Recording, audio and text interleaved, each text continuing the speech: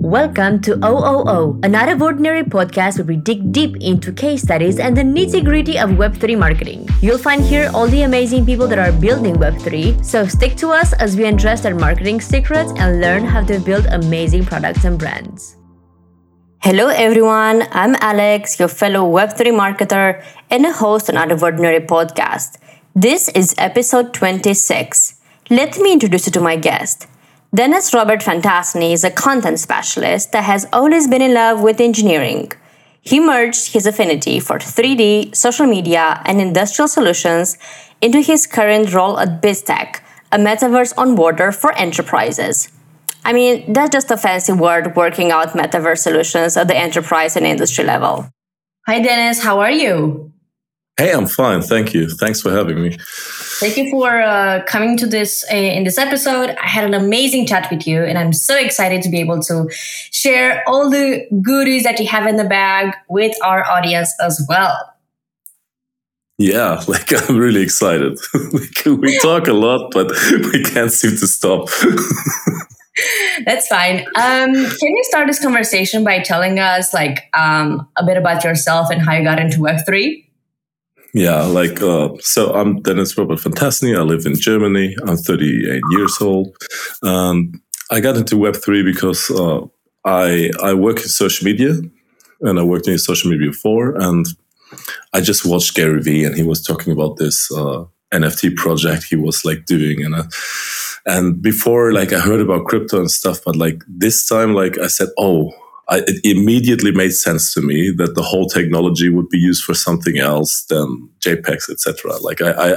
I totally saw it. I had so many use cases in my head immediately, and I just fell in love with all the use cases, and that's how I got into Web3. And I think it's a pretty good project to be your first project, the V Friends project by Gary Vee. So still really in love with the community, with Gary and his vision for the project. That's how I got into it. I think he's one of the people that got a lot of people into Web3 or got them excited about Web3. You're not the first person telling me this though. Yeah. So I know we're going to be talking about the industrial metaverse. It might be something a bit more technical for a lot of people, but I was thinking that maybe we can start from the beginning. And I was wondering if you can maybe tell us a bit about what is the metaverse and what is it actually used for? So yeah, that's a big question. I always give this answer.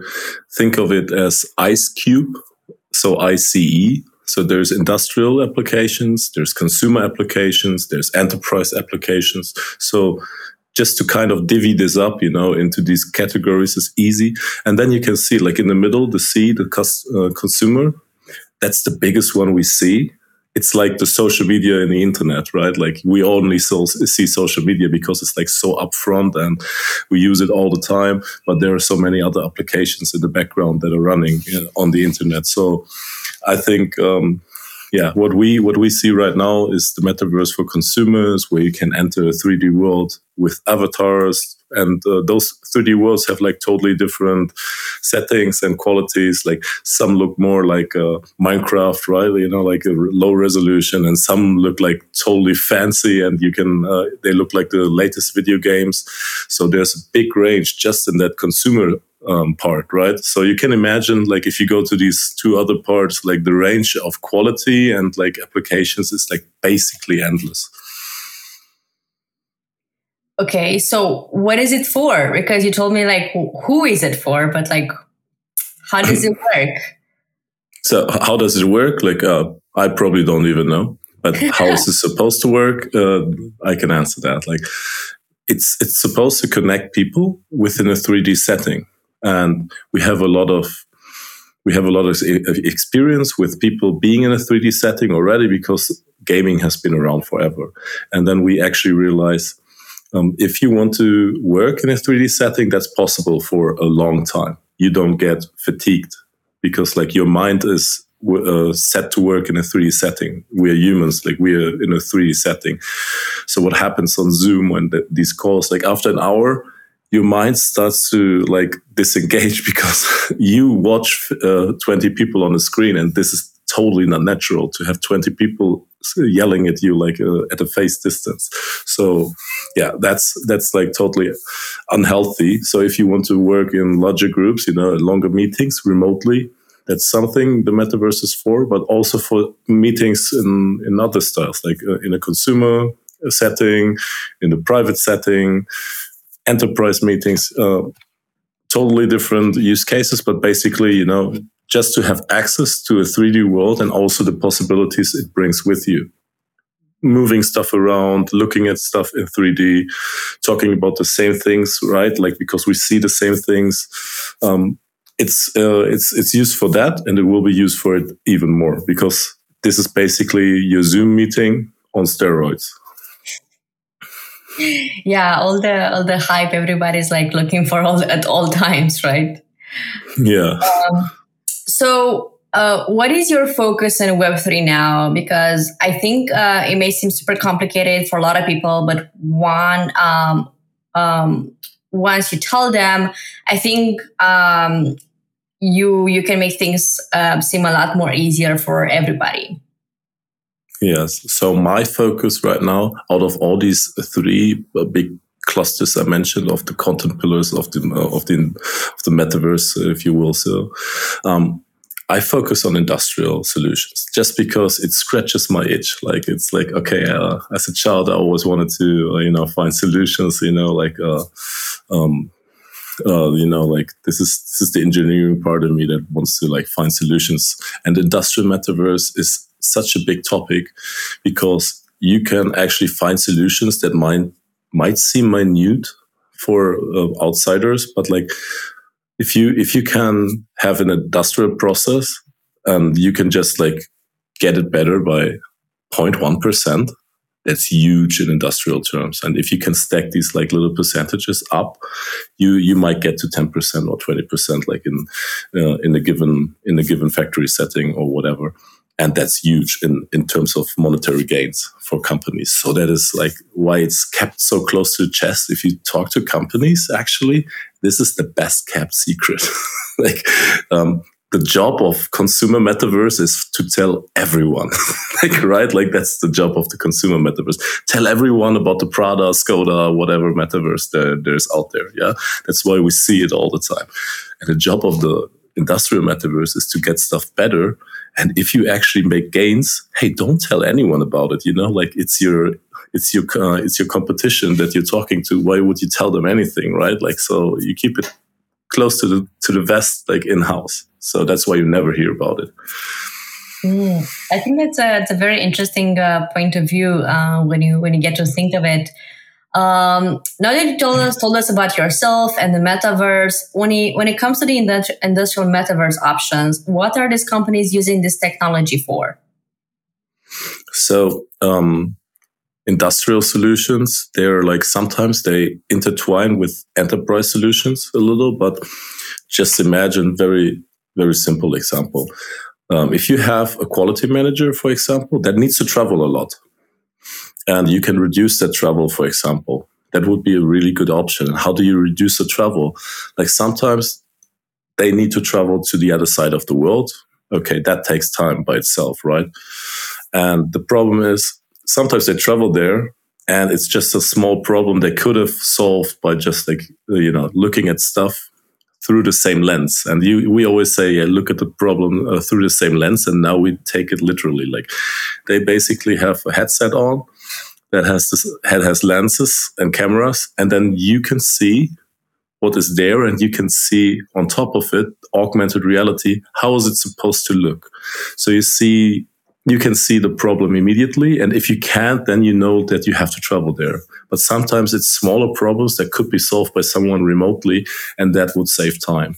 And it does save time on travel, and it also saves time in lost production capacity, because if you cannot produce for a day or half a day, that's money in the bank for factories, right? Because like, that's lost productivity. So that is very easily calculable. It's like companies can like do that calculation, like on the back of an envelope. Okay, like one day of lost productivity, that's so many thousands or 10,000s or 100,000s and millions of euros. So depending on the company, it's worthwhile, having someone check in remotely. and maybe 24/7 around the world. So that's an option you didn't have before. And it's a very, very easy one, and then if you go to the other side of the industrial metaverse, you could have a 3D space that is not even for humans. You just put your data in there and then you use artificial intelligence and then it will iterate. So there's a lot of in-betweens. So just to give you like the scope of like how big this thing can be. So it does have like a very strong educational component in it. And if I understand correctly from you, this is one of the main use cases, let's say, training and basically onboarding people from all around the world to be able to like get into this like very similar level of expertise, if you want, or like knowledge of usage of their yes. Yeah, you can see it like from a quality standpoint, like companies act internationally all the time. So you can have made in Germany, like for me, as a German, made in Germany, like that says something to a lot of people around the world. But if it's made by Volkswagen or made by Siemens and it's a German company, you don't need to see the label made in Germany. You just trust that they have the processes down, right? Like whether or not Siemens produces in China or Indonesia or India or Germany, it doesn't really matter because the quality is there. And so you basically streamline everything to have better quality because you can control the quality a little better. And companies are actually, like that's one of the major problems, like teaching, across continents. That takes a lot of time. And you can use the metaverse for that, and you can use subtitles basically in Zoom or other applications. You usually don't see like subtitles or speakers. Like we do it all the time, like because it makes sense, right? Like you speak to someone and you subtitle everything in their mother language, so both of the speakers may speak English to each other, but the subtitles will make it a little clearer what they mean. So you have less problems having stuff lost in translation. That's basically the whole premise of it. We were going to go back to this idea of like the usage of AI and like how this translating or like how it helps translate different languages around the world. But before that, I want to ask you, who do these companies work for? Do they develop something in-house with their internal team? Or do they work with externals that can develop this kind of solutions for them? Can you tell us more about it? So there's a mix. So some companies do almost everything in-house, and then there are some companies that almost specialize in this already. So like I could name NVIDIA Omniverse. There would be like a competitor to ours, but also could be like a partner, right? Like I don't look at this, like as competitors or like partners. Like everybody could be a partner. You basically see something, somebody has a solution for something, and then you just use it to visualize stuff. So what industrial metaverse actually does or is like the industry 4.0. Basically that's already existing. That means like connecting machines, connecting the data, the Internet of Things. You just visualize that. So you have like one more option and one more level on how to see things actually. So that's basically what they do. And then you have outside partners that specialize in this. Like there could be partners that specialize in just like putting the sensors on the machines. And just that could be the whole role. And then you have other partners that do the 3D visualization of things, and you have other partners that actually do the data management. So it's always a mix, and you always have to work with specialized partners because, like, usually there is like no one size fits all. So it's always like a team effort, right? And a lot of these things can be done in-house, depending on the company. If you are a data company already and you have your data, set up to be like available within the company, then there is no need for outside data, for example. So it could be anything. And it depends on the demands of the company. It's a pretty interesting point of view. What kind of impact embracing this new tech can have on a manufacturer? I think like anybody would be very, very curious to learn more about that. Okay, so let me give you an example by BMW, the car manufacturer. So they are going to open another factory, and supposedly it's going to save 25% of costs per car. In industrial terms, that's just like huge.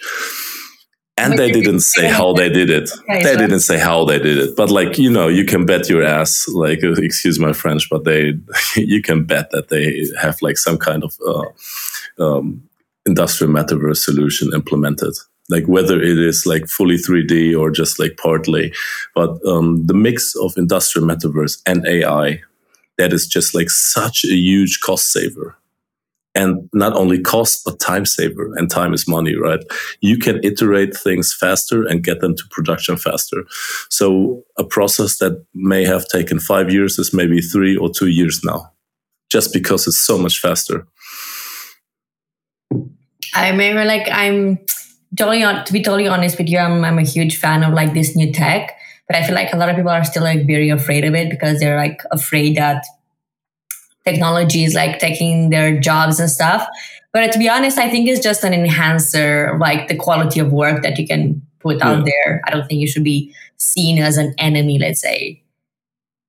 Oh no, it is your friend. Like when we started the internet and people started using Google, oh no, Google is going to take so many jobs. Yeah, it's going to take a certain kind of jobs, but AI and these technologies, metaverse, it's not these things per se that are going to take your job. It's people that use them better than you do that are going to take your job eventually. So you have to be open-minded and dive into this, because if you are 5 years behind, that's a death sentence sometimes. Like you have to like learn these things pretty fast, and judging by how long it took for people to actually find the unmute and mute button on Zoom, it could take a while. Funny thing is that I was having a chat with a friend last night, and he's been doing a lot of like marketing, biz dev, anything you can think of, until I think last year when he started doing this like Java course, and now he's a developer, and he's like, yeah, I've been doing this for like a year now. I'm like a Salesforce integration dev, something. And I was like, yeah, like I'm still into Web3. I told you last time when we met. And he was like, yeah, like I know nothing about it. And I was like, yeah, nothing about it. He's like, because like nobody in your circle talks about it, or like nobody knows about it, but everybody in my circle is all about it. we do never not talk about it. Yeah, I think it's just a matter like how you move around, like the opportunities that you find to put yourself out there and to learn. Because that was actually my point, that if you're gonna, I feel like there are still a lot of people that are very scared of it somehow, or they don't understand anything of it. And I'm not talking just about the metaverse, but it's just about like Web3 in general. And when they hear like crypto or blockchain, it's like, oh no, I'm pretty sure it's going to disappear in like 5 years. Yeah. I mean, there's this joke for a reason. Like you had a party. Yeah, you had a party, and then there's this CrossFitter, there's a vegan, and there's someone from Web3 who's going to know you first by talking about their shit all the time. I mean, like, it's kind of that. Yeah, like, there's a certain category of passionate people, that are passionate about something, and they will talk to you about it, whether you like it or not. Like, I feel like I'm that guy in my circle of friends. Yeah, and then they're like, yeah, I don't understand what you're talking about. Like, you came back from a conference, like, I don't even know there was a conference, or you met, like, who did you meet? Like, I don't even know, like, and then it's funny, like, you talk about, like, the people you meet, and they're like, I don't even know, like, the whole industry that they're in existed. And then you're like, okay, it's so funny, right? Like, and then they look people up on LinkedIn, and they're like, oh, now I understand. Like, it's like they like people don't understand the industry and nothing, but everybody understands follow accounts on LinkedIn and social media. So it's kind of crazy. Maybe sometimes, like, maybe kids are going to introduce their parents into it. I went to this like birthday thingy last Tuesday, and basically there was this friend of mine, a guy that I respect very much. He's an investor. He has like 2 kids, and like not an investor, but like he's investing into like to have like passive income and stuff like this. He has like a financial background, so I would expect somebody like him to like understand what I'm talking about, at least like from a conceptual point of view, or like how it works, because I think it's a lot of very similar concepts. And I was telling him about stuff. I think we spoke for almost an hour. I can't even remember. It was just like about everything and anything. And at the end of it, he's like, dude, what are you telling me right now? It sounds like my 6-year-old telling me about like, I don't know, Singer or like this game. And I don't understand anything of it. And that's kind of how I feel when I talk to you. Yeah. Like, well, maybe maybe your kid will be able to introduce you to that. Like I got like about 10% of it. Like 5 minutes later, he's like, I think I just got like 5% of what you told me, but it was very interesting. That is also like a reason why so many people, that's the reason why so many people go onto TikTok. And you think, okay, your target audience is not on TikTok, but the kids of that target audience are on TikTok, and they listen to it and they say, hey, Dad, you do this thing, with machines, right? Like, hey, have you ever like done this Metaverse stuff? And then they say, oh, I don't even know about it. And I actually have that experience. Like, it's like you always have to, you feel like if you say the sentence, like you have to get punished by someone, because if you say we were still early, like we're really still very, very early. And I just went out like this Saturday, and I have a friend who's a professor, and he works exactly like in this category, right? And he's also a consultant for Deloitte. And it's so funny, like, we talk about this, and he's like, oh yeah, I didn't know about these possibilities, and it's his job to know. And then that's how you know, like, it's so early in the process that the people that are like specialized in this like still have no clue how to do it, because it's just like a handful of people basically that does it, and then nobody talks about it. So sure. It's crazy. But when you see that you're so early that like the professionals don't even know about it, and then you're on a good trajectory, because then like you have something that nobody else does. Yeah, I think sometimes it's hard to explain, but I'm happy that I'm having these episodes with all kinds of people that can explain different stuff. So at least like it would give like a better understanding on like how things work. At least that's what I hope. Going back to our chat, I wanted to ask, so besides the cost reduction part you just told us about, which I think is like super amazing, we also have the CSR and the PR part of things. Can you tell us more about that? How does the industrial metaverse can get into CSR, and how does that bring good PR, basically? Because I would guess this is very interconnected. That's actually the sexy part. Like, I just wrote a chapter for a book, for a friend, and then the challenge was like, okay, how can you just describe the whole thing, right? Holistically, the whole thing, like the whole circle. And I made up this person, Daniela, and she's a quality manager at one of at one of the German factories for cars, and she just had 2 kids. Like, one is 4, one is 2. And she had to travel a lot, so she doesn't see the kids. What nobody wants to talk about is, as a woman, you just had 2 kids, you took maternity leave, you're behind the competition because you just took a few years off, right? Nobody wants to speak out loud, but it's just facts. It's just like hard facts.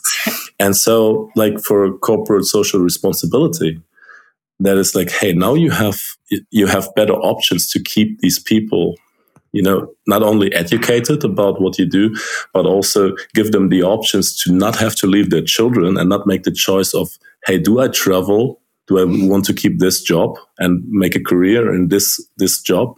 Or do I have to take another job at another company or within the company, but like switch divisions because I don't want to travel 180 days a year?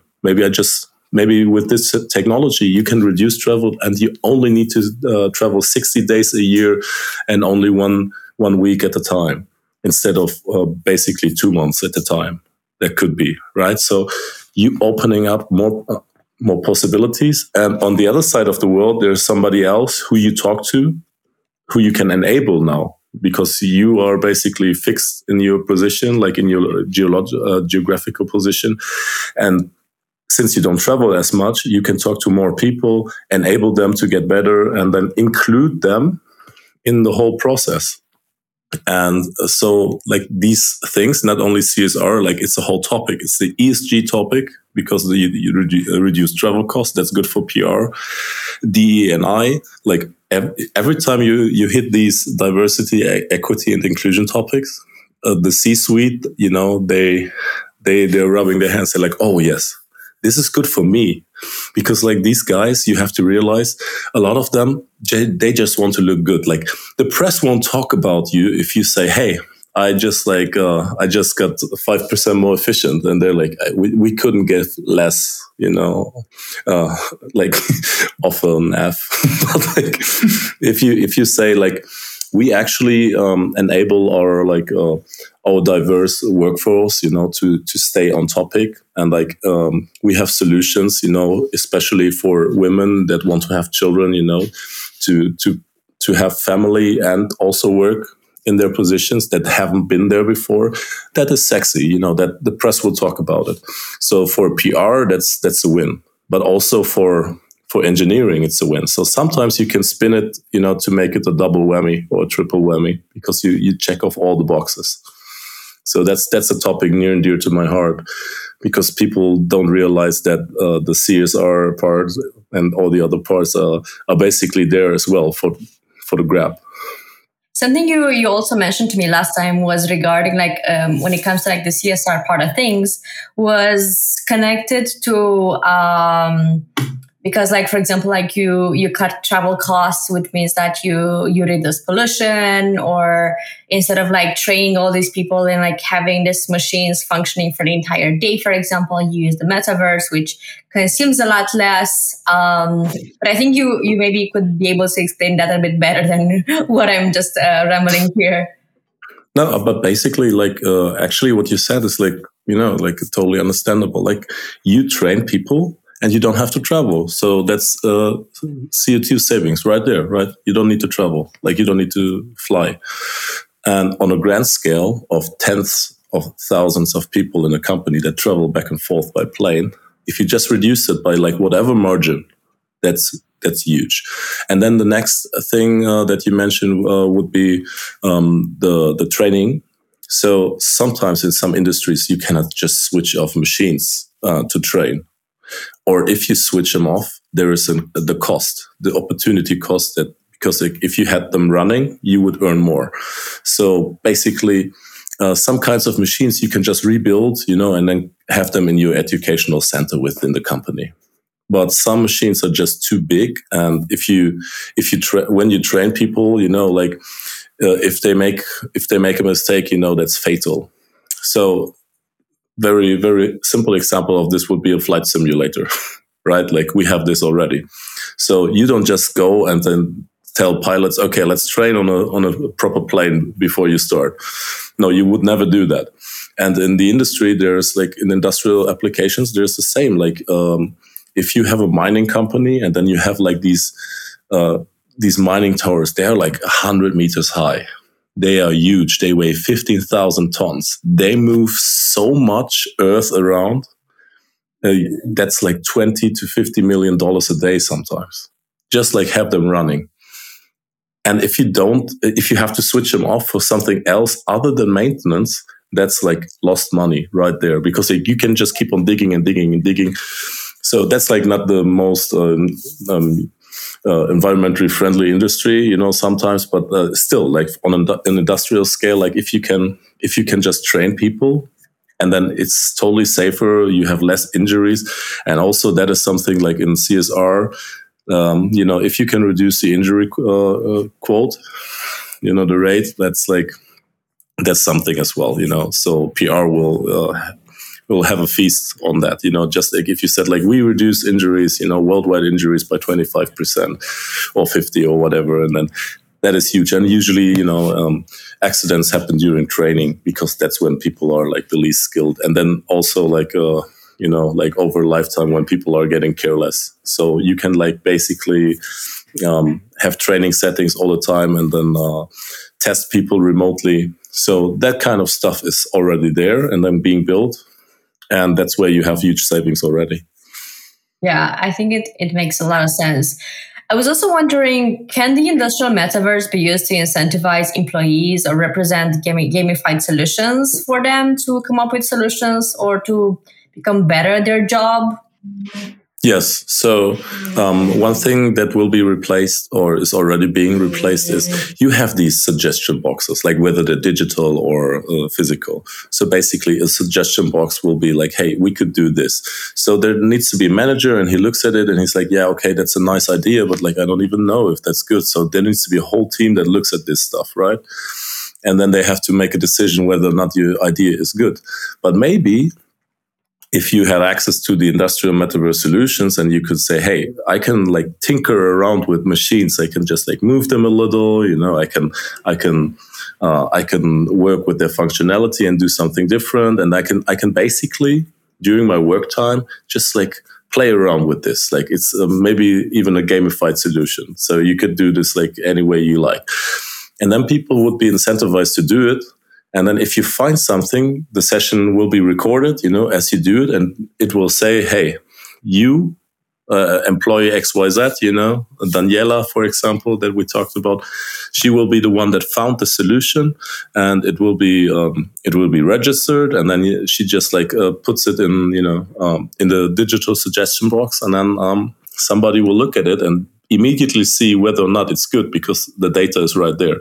So basically AI and other programs will already have found out whether that solution is good or not. And the human creativity part plus AI, that's how you basically enable the whole workforce. And then it's how you use your whole workforce and the swarm intelligence of the whole workforce to basically Kaizen the shit out of your company, right?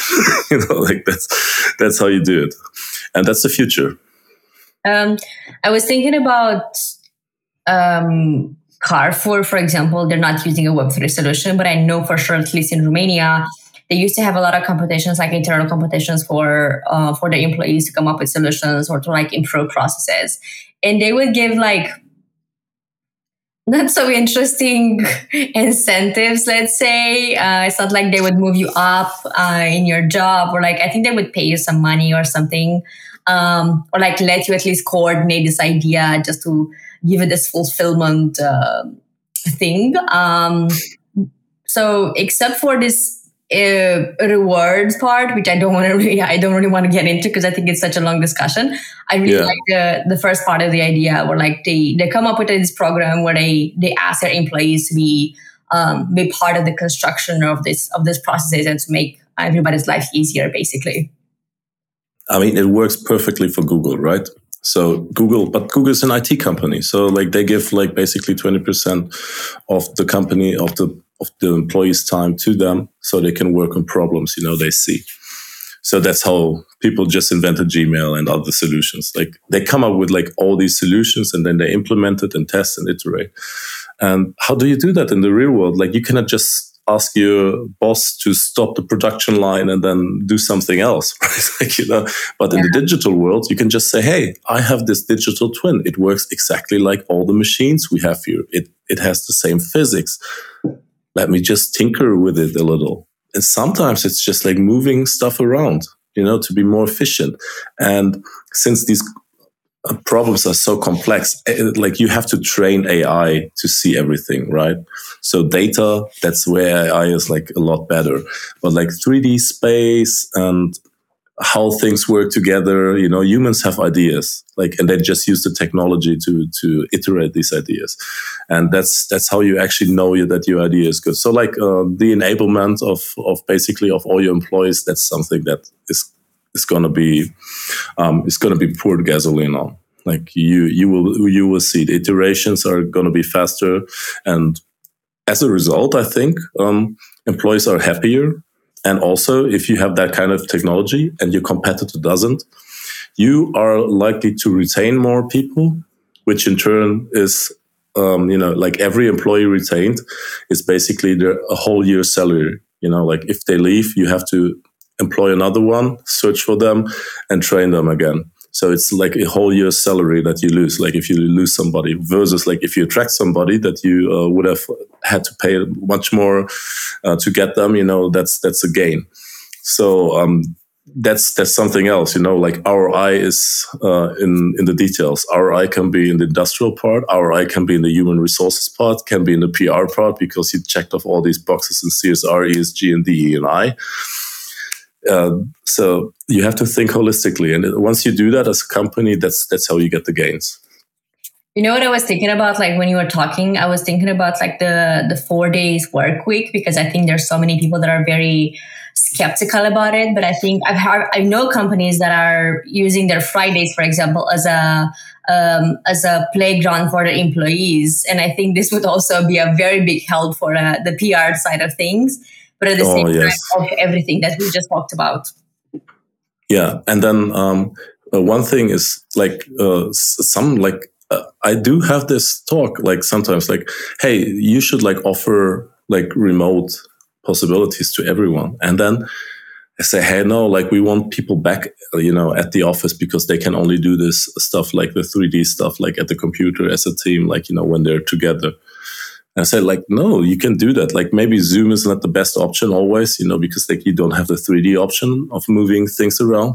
But, try this, like tell all your employees to come back to work, and they have to commute again, and there is no remote option. Try it for half a year. Like, let's see how that works. Like, I don't think it's going to be received positively. Like people are so used to being able to work remotely, and there's like a small percentage of the workforce that couldn't, like just because it's industrial solutions, right?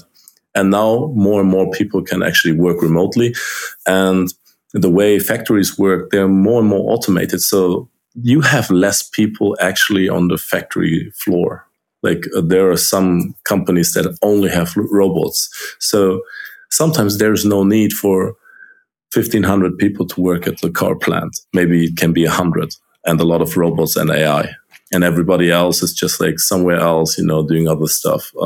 And the core knowledge of the company will always be within its headquarters, and then, but the core ideas and the creation and ideation can be worldwide now. So that is how you use your workforce in 2023 and later.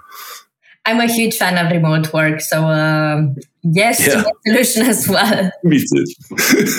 Me too. Like you mentioned several times the usage of AI, and I know AI is an integrative part of what you do. What do you use it for, and what exactly is the impact it has?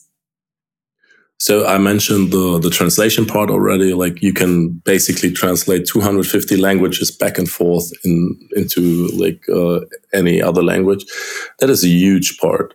Just like imagine you have like I'm in Germany, I speak English, and then like it's not perfect, and then I have somebody in another country and they speak English. It may not be perfect. So for both of us to have subtitles, and have the nuances, like translated, that could be huge. Maybe you have like a very, very good engineer that doesn't speak English at all. Like you can still talk to them.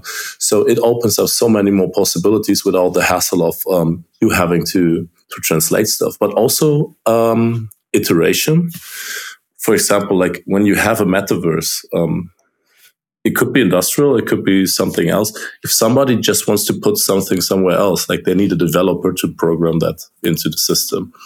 So AI will enable drag and drop, and that's where it is right now. Like basically, everybody's working on AI to use it for drag and drop, and then automating these processes where you still have to code. Like. I mean, nobody's coding for their webpage anymore. Like you just use templates and drag and drop, So that's basically also where AI comes in, because 3D models are a little more complex than 2D models, but it's the same principle, right? You just like have something AI that makes something better and like more efficient. maybe this is gonna open the space for a lot more people to get into to be able to get into all kinds of jobs, which maybe before they looked very unreachable, let's say, or like very, very hard to learn, or like it would take a lot of time to train. Maybe that would open up the possibilities for a lot more people as well. Oh yeah, like as you said that, like really side note, this is not industrial metaverse, but this is medicine. So when surgeons train, like how do they train? Like they need real life training. There is a full immersive version where they really have high definition glasses, and they can use their hands in that space, and they train special procedures, like without any risks, right? Like they had to do it physically, but like in the medical metaverse, you can get feedback differently, and you can see blood veins and everything, very clearly. So that kind of stuff is already being used, and it reduces the training basically to a sixth of the time sometimes, and that's huge. Just imagine, like after residency, you go into surgical training, and then you have to add 5 more or 6 more years to your training, and that could be reduced to 1 or 2 years. So how much more quality would you have in the system, in the medical system, just by using that kind of stuff? So you see it everywhere, wherever you go. Once you look at it through the lens of improvement and speed, and how to not only increase ROI, but like the real, the ROI is huge. Like you save lives, right? Like what's the ROI on saving a life? Like endless. So in other industries, they use it already, but it's highly specialized for most. And I think AI will help, with bringing all the specialization and all the learnings from every single industry into a whole big technology base where you can just like pick what you need for what you want to do. Because I don't know how somebody will use technology, in 20 years. We didn't see Web 2 coming when the internet was there. We didn't see social media coming, but then it was there because people just used what was there.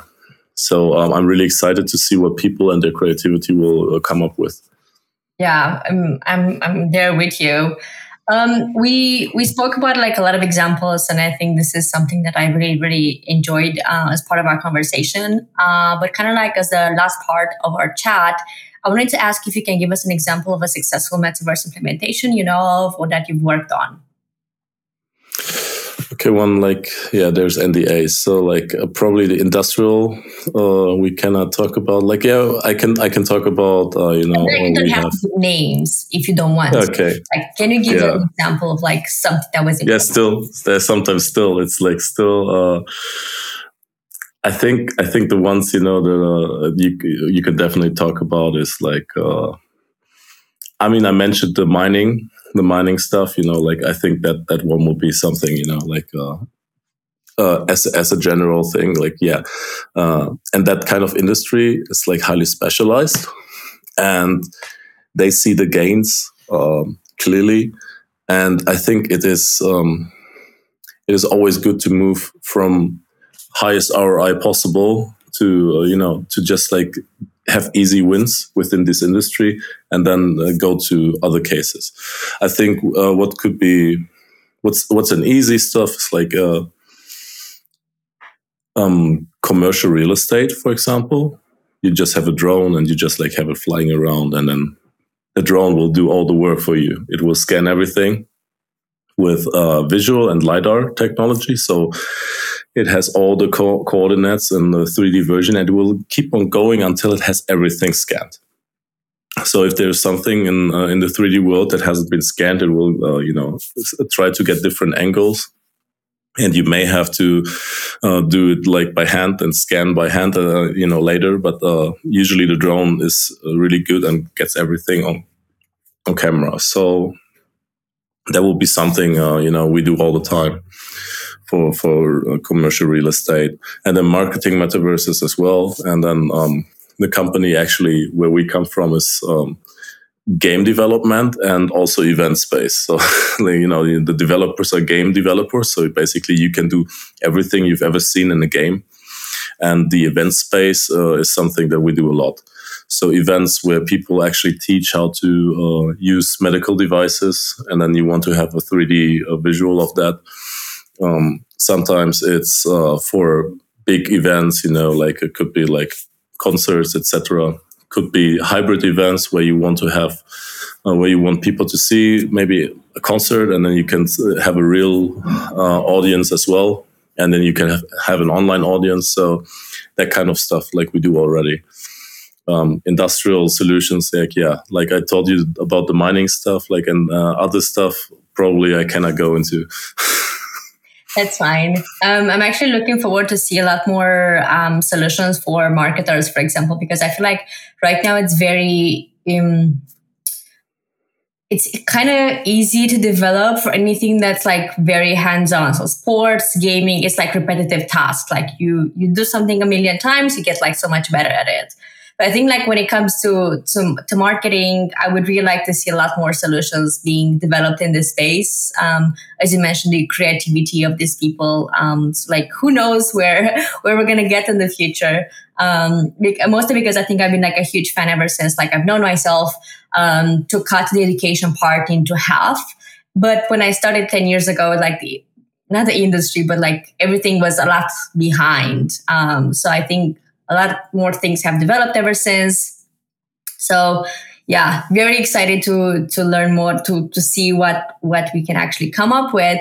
So kind of on that note, I wanted to know if there are any Web3 tools or resources you would like anybody to use or refer to as like a good learning point or like usage point for anybody in Web3, especially for marketers, but not only. I have to give a shout out to my boy Andre Schickman. Like you can go and Google Metaverse Bay.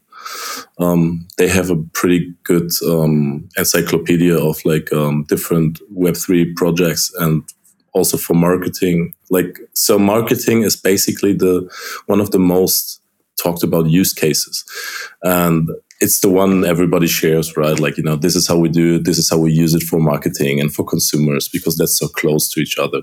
So like, go to Andre's site, he has a newsletter, sign up for it, and then, learn about this, because there's literally like endless, even though we're so early, endless amounts of people out there talking about Metaverse. And you can just go on YouTube and then basically type in Metaverse, what do I do? And it still helps, like if there's a context and maybe like a learning curve or whatever, or like a program that you can follow. I mean, I'm working on one, but I haven't finished it. So like in the meantime, just go to Andre and then think of me when I finish mine. But always happy to give a shout out to somebody who did put in the work, because like a lot of people put in a lot of work and then you don't see it, and then they put their work out there for everyone for free, just to educate them and build trust. And then once people start to realize they can build a project, they come to these people. So I think it's the right thing to do. He's definitely somebody to look up to, because I think he's put so much work, and he does his live events every Saturday, if I remember correctly. Free Metaverse. So you never know like what they're going to touch on, but I think it's always something new and interesting in the development of the Metaverse. Exactly, yes. And it's his passion, like for much longer than mine. Like I just niche into industrial because it scratches my itch.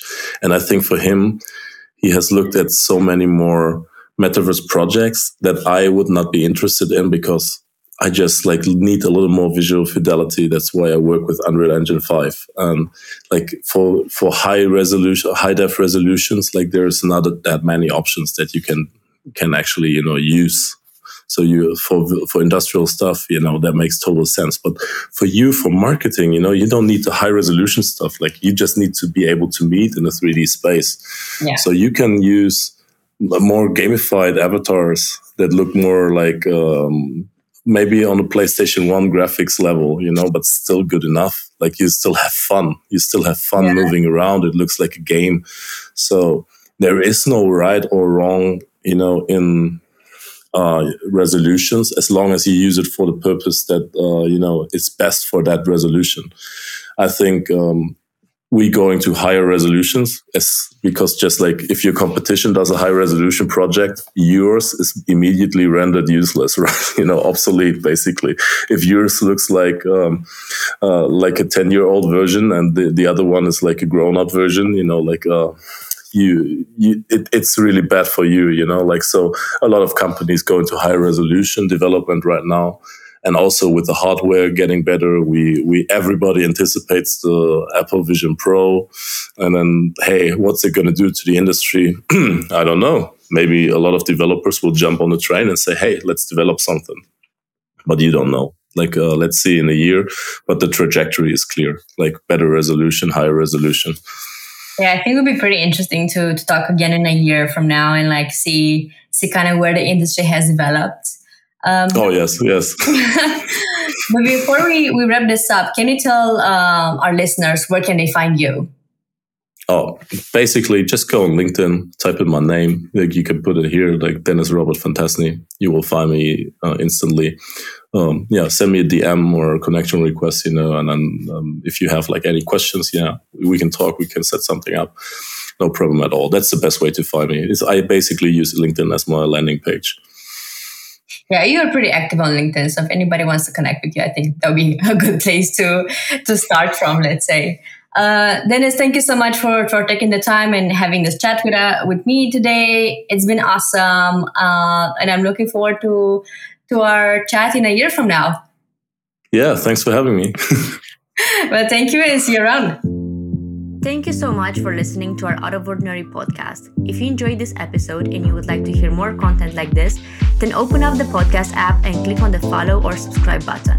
It takes less than 5 seconds and is the single best thing you can do to support the show and stay up to date to more marketing strategies that are being used in the Web3 space.